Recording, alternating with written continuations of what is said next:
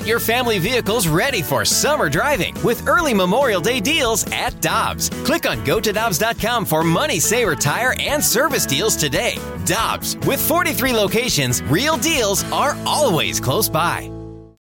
When you need mealtime inspiration, it's worth shopping Kroger, where you'll find over 30,000 mouth-watering choices that excite your inner foodie. And no matter what tasty choice you make, you'll enjoy our everyday low prices, plus extra ways to save, like digital coupons worth over $600 each week. You can also save up to $1 off per gallon at the pump with fuel points. More savings and more inspiring flavors make shopping Kroger worth it every time. Kroger, fresh for everyone. Fuel restrictions apply. Hubbard Radio's Deserving Delivery saying thank you to those helping care for our community. Today's very deserving delivery is going to the great folks working at St. Luke's Hospital in Chesterfield. Their awesome staff will be enjoying 100 meals today delivered by Surf and Sirloin. Those meals are courtesy of Hubbard, St. Louis, and our good friends at Two Men and a Truck. Thank you, Two Men and a Truck, and our continued gratitude to all of those great folks working in our medical community on the front lines from our station at the entire Hubbard Radio family.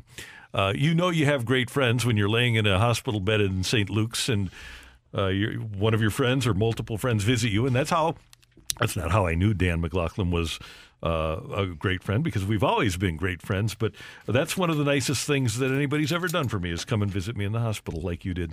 Really? Yeah. Thank you. It's you remember that when you're in the hospital and you're recovering and people come and visit you. Well, you mean a lot to me.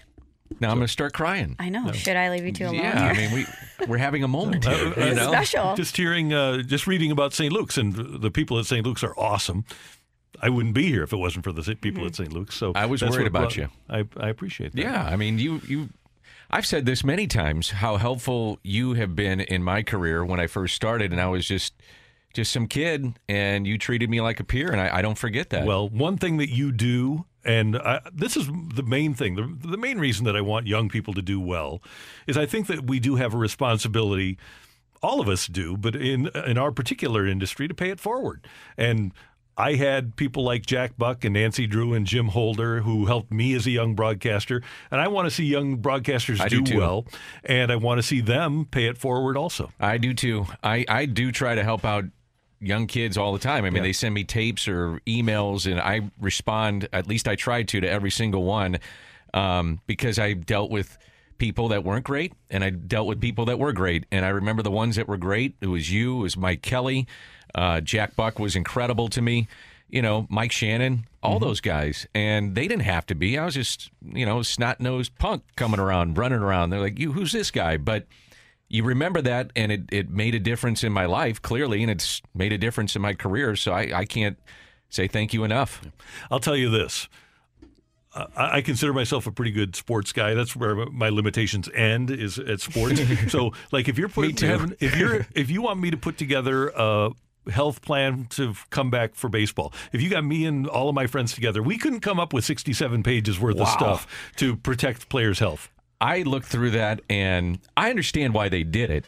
I don't know how realistic it is. Do you think the why they did it is to protect themselves financially, ultimately? I would imagine part of that is. I also think that if you're going to be not in just Arizona, Texas, or Florida, and you're all at these different municipalities and cities, you got to go to their guidelines, because that's what we're all dealing with. I mean, we're seeing that here, how the city's dealing with, how the county deals with it, and that's here. So I do think that was part of it, Randy. I also think, just generally speaking, they tried to leave no stone unturned. I mean, I don't think they did. I was reading that thing, and I read it, and I was like, wow, I hadn't thought of that one. Okay, this one, no showering, got it. And I thought some of those things might be in there, but I'm with you. I could not come up with 67 of them, or 67 pages worth.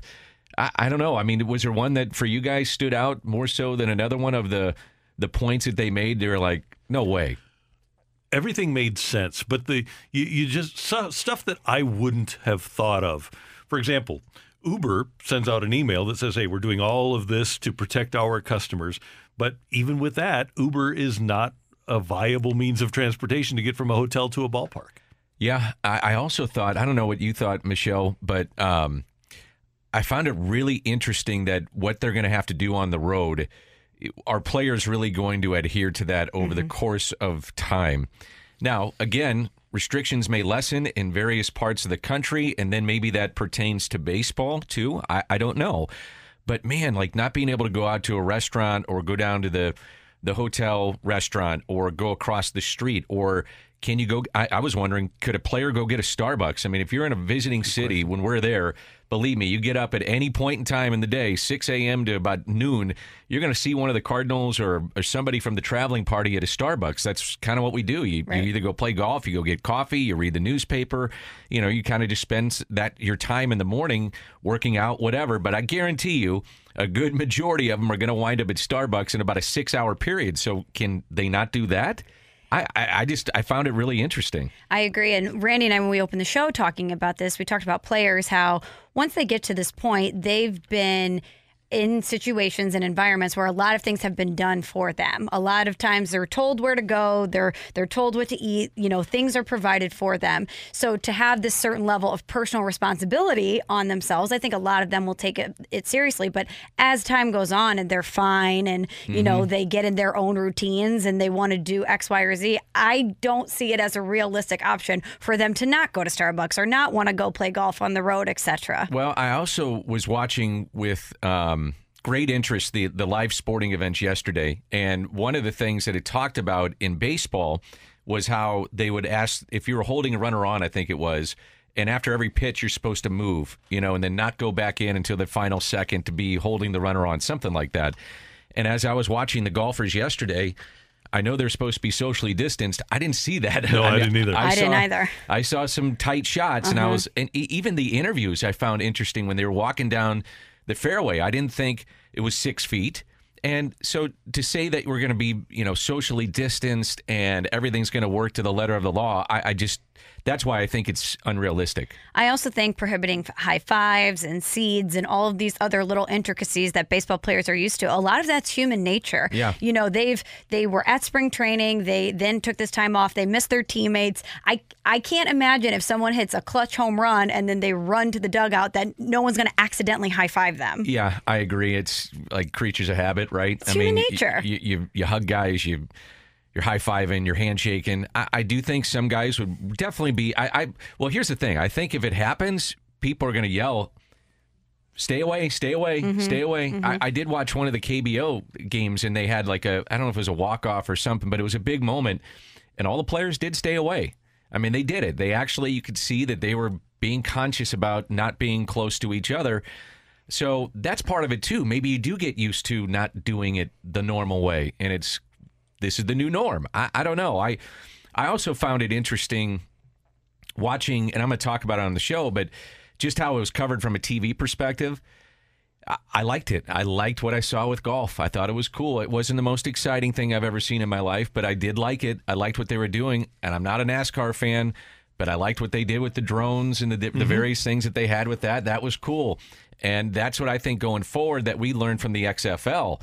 There are a lot of things that we can do, and players are going to have to buy in to doing these things to make it the most enjoyable experience.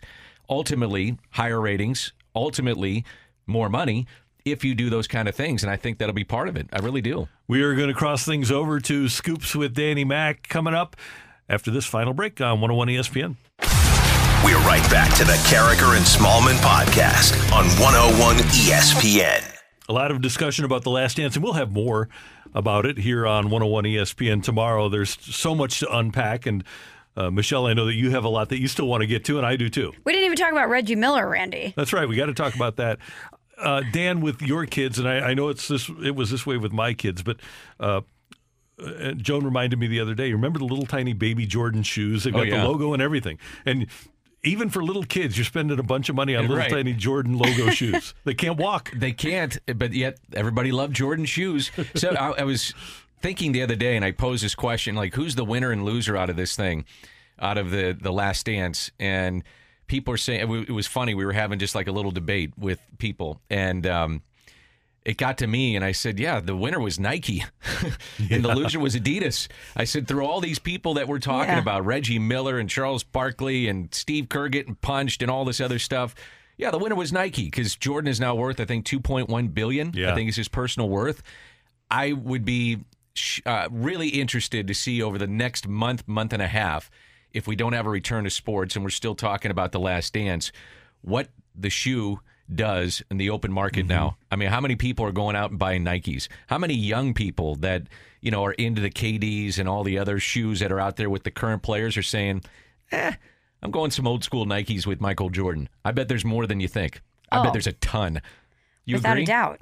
And that they're going to have special releases to commemorate all of this. I mean, the Jordans, they have the online drops now where people are still trying to get essentially a place in line to get the shoes. I mean, they're still as powerful as ever. Just think about the game against the Knicks where he wore the originals. You don't think that if those come out now, Michael's originals, that they can sell a ton of them? By the way, best dunk in this documentary, in my opinion, unquestionably, Scottie Pippen on Ewing. Oh yeah, gosh. That dunk doesn't get enough credit, man. No. That one was the best of all of them. Even Michael's dunks, I thought that was the best of all of them. And he kind of steps over him. It was awesome. Awesome. Dan, did you watch this with your kids?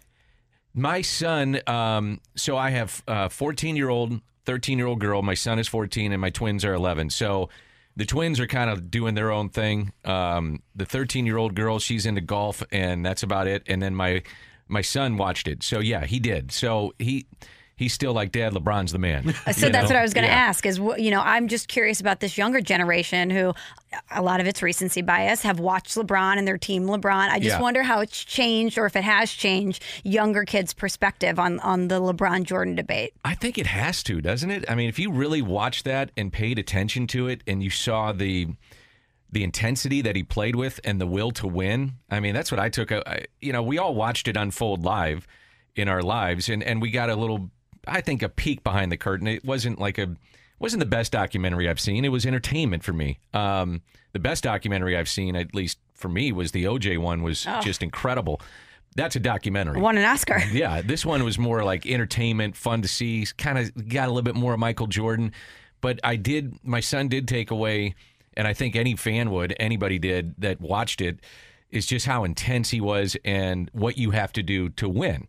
If you want to be great, you better get after it, because that's what somebody is doing out there. Somebody's doing what Michael Jordan is doing. They may not be as athletic or as talented, but somebody's working like he is. I thought it was good last night when you talk about villains that at the end, Scottie Pippen did give at least a little bit of credit to Jerry Krause, because in death, Jerry Krause was villainized, and he can't fight back. And another guy that was villainized was Isaiah, and I'm on board with that. But I thought it was interesting last night on SportsCenter with Scott Van Pelt.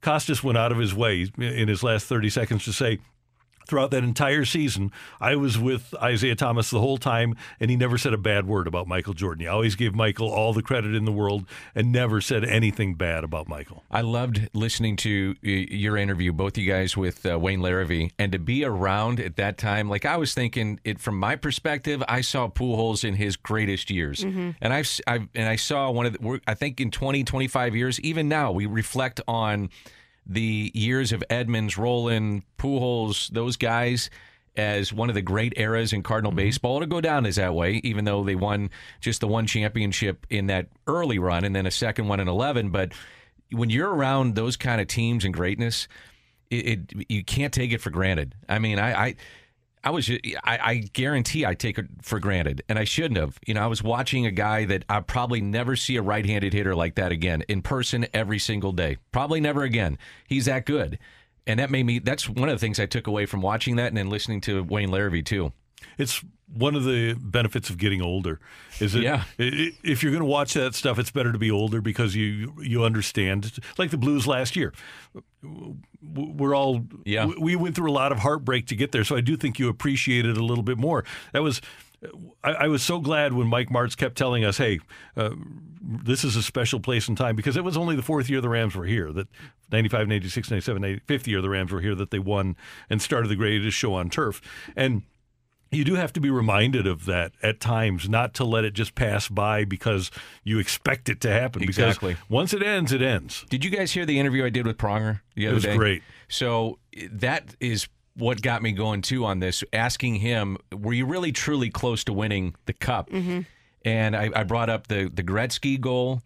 The Olin Nolan goal that was from mid-ice, remember that on Roman Turek? He had Bergevin throw the puck in his own net, and that's the heartache you're talking about. But they were so close. Like, if Yzerman doesn't score that goal, Blues might win the Cup. Yep. And we're not talking about this last year. We're still talking about it. It's been a great run and exciting, but to be the first team that did it, don't let it pass you by because you don't know when it's going to happen again, and that's the beauty of sports, too. Two things. Number one, yesterday on NHL Network, yesterday morning, they showed that Game 7 between the Blues and Detroit in '96. And I had forgotten how good John Casey was in that game. We always say if Grant Fuhr doesn't get hurt that they probably would have won. John Casey played pretty darn well. He did. In that series. He did. The other thing is, if Keenan wins the Cup, he's probably here for 5 or 6 years. Oh, wow. Good You point. think so? Yep. I don't know. Yeah, that earns you some. Well, it definitely earns you cachet. some. Oh, yeah, you're going to get some He leeway. probably outlasts Hull. That's a good point because if you win, you do get. Well, and you got to remember, he was the one pulling off the trades, too. So he was the one bringing in the players. So you're saying if you're that group of guys running the team, you go, well, yeah, he's a pain in the you-know-what, but he did pull off the trades and brought in these guys, and they won, so maybe we do need to stick with him. And he's won 2 Cups in 3 years then, yeah, too. Yeah. Because he won the 94 with the That's Rangers. Right. It's my favorite open to a hockey game was Gary Thorne, who I loved listening to on hockey. God, was he good. It still is good. We just don't hear him as much. But they had Mike Keenan coming to St. Louis, and they put in his forehead like they superimposed him raising the. I get goosebumps thinking of you know, and they're doing all that, and it was Mike Keenan now coming to St. Louis. You know, he's going crazy, and I loved it. I thought we got Keenan. This is going to be great. This is going to be awesome. And then it was like, oh my God, what's going on here? I mean, we were working, Randy, at KMOX when the deal for Pronger came down, and remember that? I mean, it just exploded. Yeah, and people were just, I mean, really upset. We got so many texts that day. Wait a minute. We had a lot of cell phone calls. No, it wasn't it either. I was upset. I think everybody in town was upset with that trade. And it winds up that Chris Pronger turns out to be, he was right about him. Boy, was he good. Yeah, he was great. Looking forward to the show today. Who do you have? Austin Gomber, the Cardinal lefty, will be with us, so we'll find out what he's up to and trying to keep in touch with teammates, trying to stay sharp, and hopefully we got a baseball season at some point. Hopefully. I'm predicting that hockey, we're talking real hockey and real baseball camps on June 10th. Would you guys want, if you did I was listening to your visit with Chris Kerber too, do you guys want crowd noise piped in? Yes. Even though there's no crowd? Yes. Yeah, I think that needs to be done. It's got to be somebody that's good at it, though. Well, it's going to put a lot of emphasis on the technicians. It is. Mm-hmm. There's no doubt. I mean, you know, I think you can keep something up to give you just the, you know, you hear a little bit of the crowd or whatever, and then you got like in hockey, you can hear maybe the skates cutting through the ice and the sticks banging against each other, and you'll hear, if there's a big hit, you'll hear the board shaking, that kind of thing. But I do think there needs to be crowd, and then how you cut the game, the director's going to have to cut it very, very tightly on just the players. Mm-hmm. And if you have crowd noise, what if your sound guy judges a ball like Marcelo Zuna? I hadn't thought of that, Randy. Boy, he had a couple of adventures, didn't he? Spider-Man. Wow. That one that he went up against the wall. Yeah, not great. Not great. And it drops on the warning track, and Joe Blow trots in for a double? It was incredible. It was unbelievable. Have a great show, sir. Thank All you. right, guys, thanks. To our producer today, the one and only Tommy Freeze Pops Carroll. Great job, sir. Thank you. Thanks, guys. We'll talk tomorrow. You'll hear from Colin Surrey, our board operator, with the Dan coming up. Michelle, as always, great work. Had fun, Randy. See you tomorrow. And we've actually got people in the hallways, so that there's some energy here at Hubbard Radio. Good. For all of us, thanks for tuning in, texting in, and being a part of this show. And until tomorrow at 7, have a great day, St. Louis.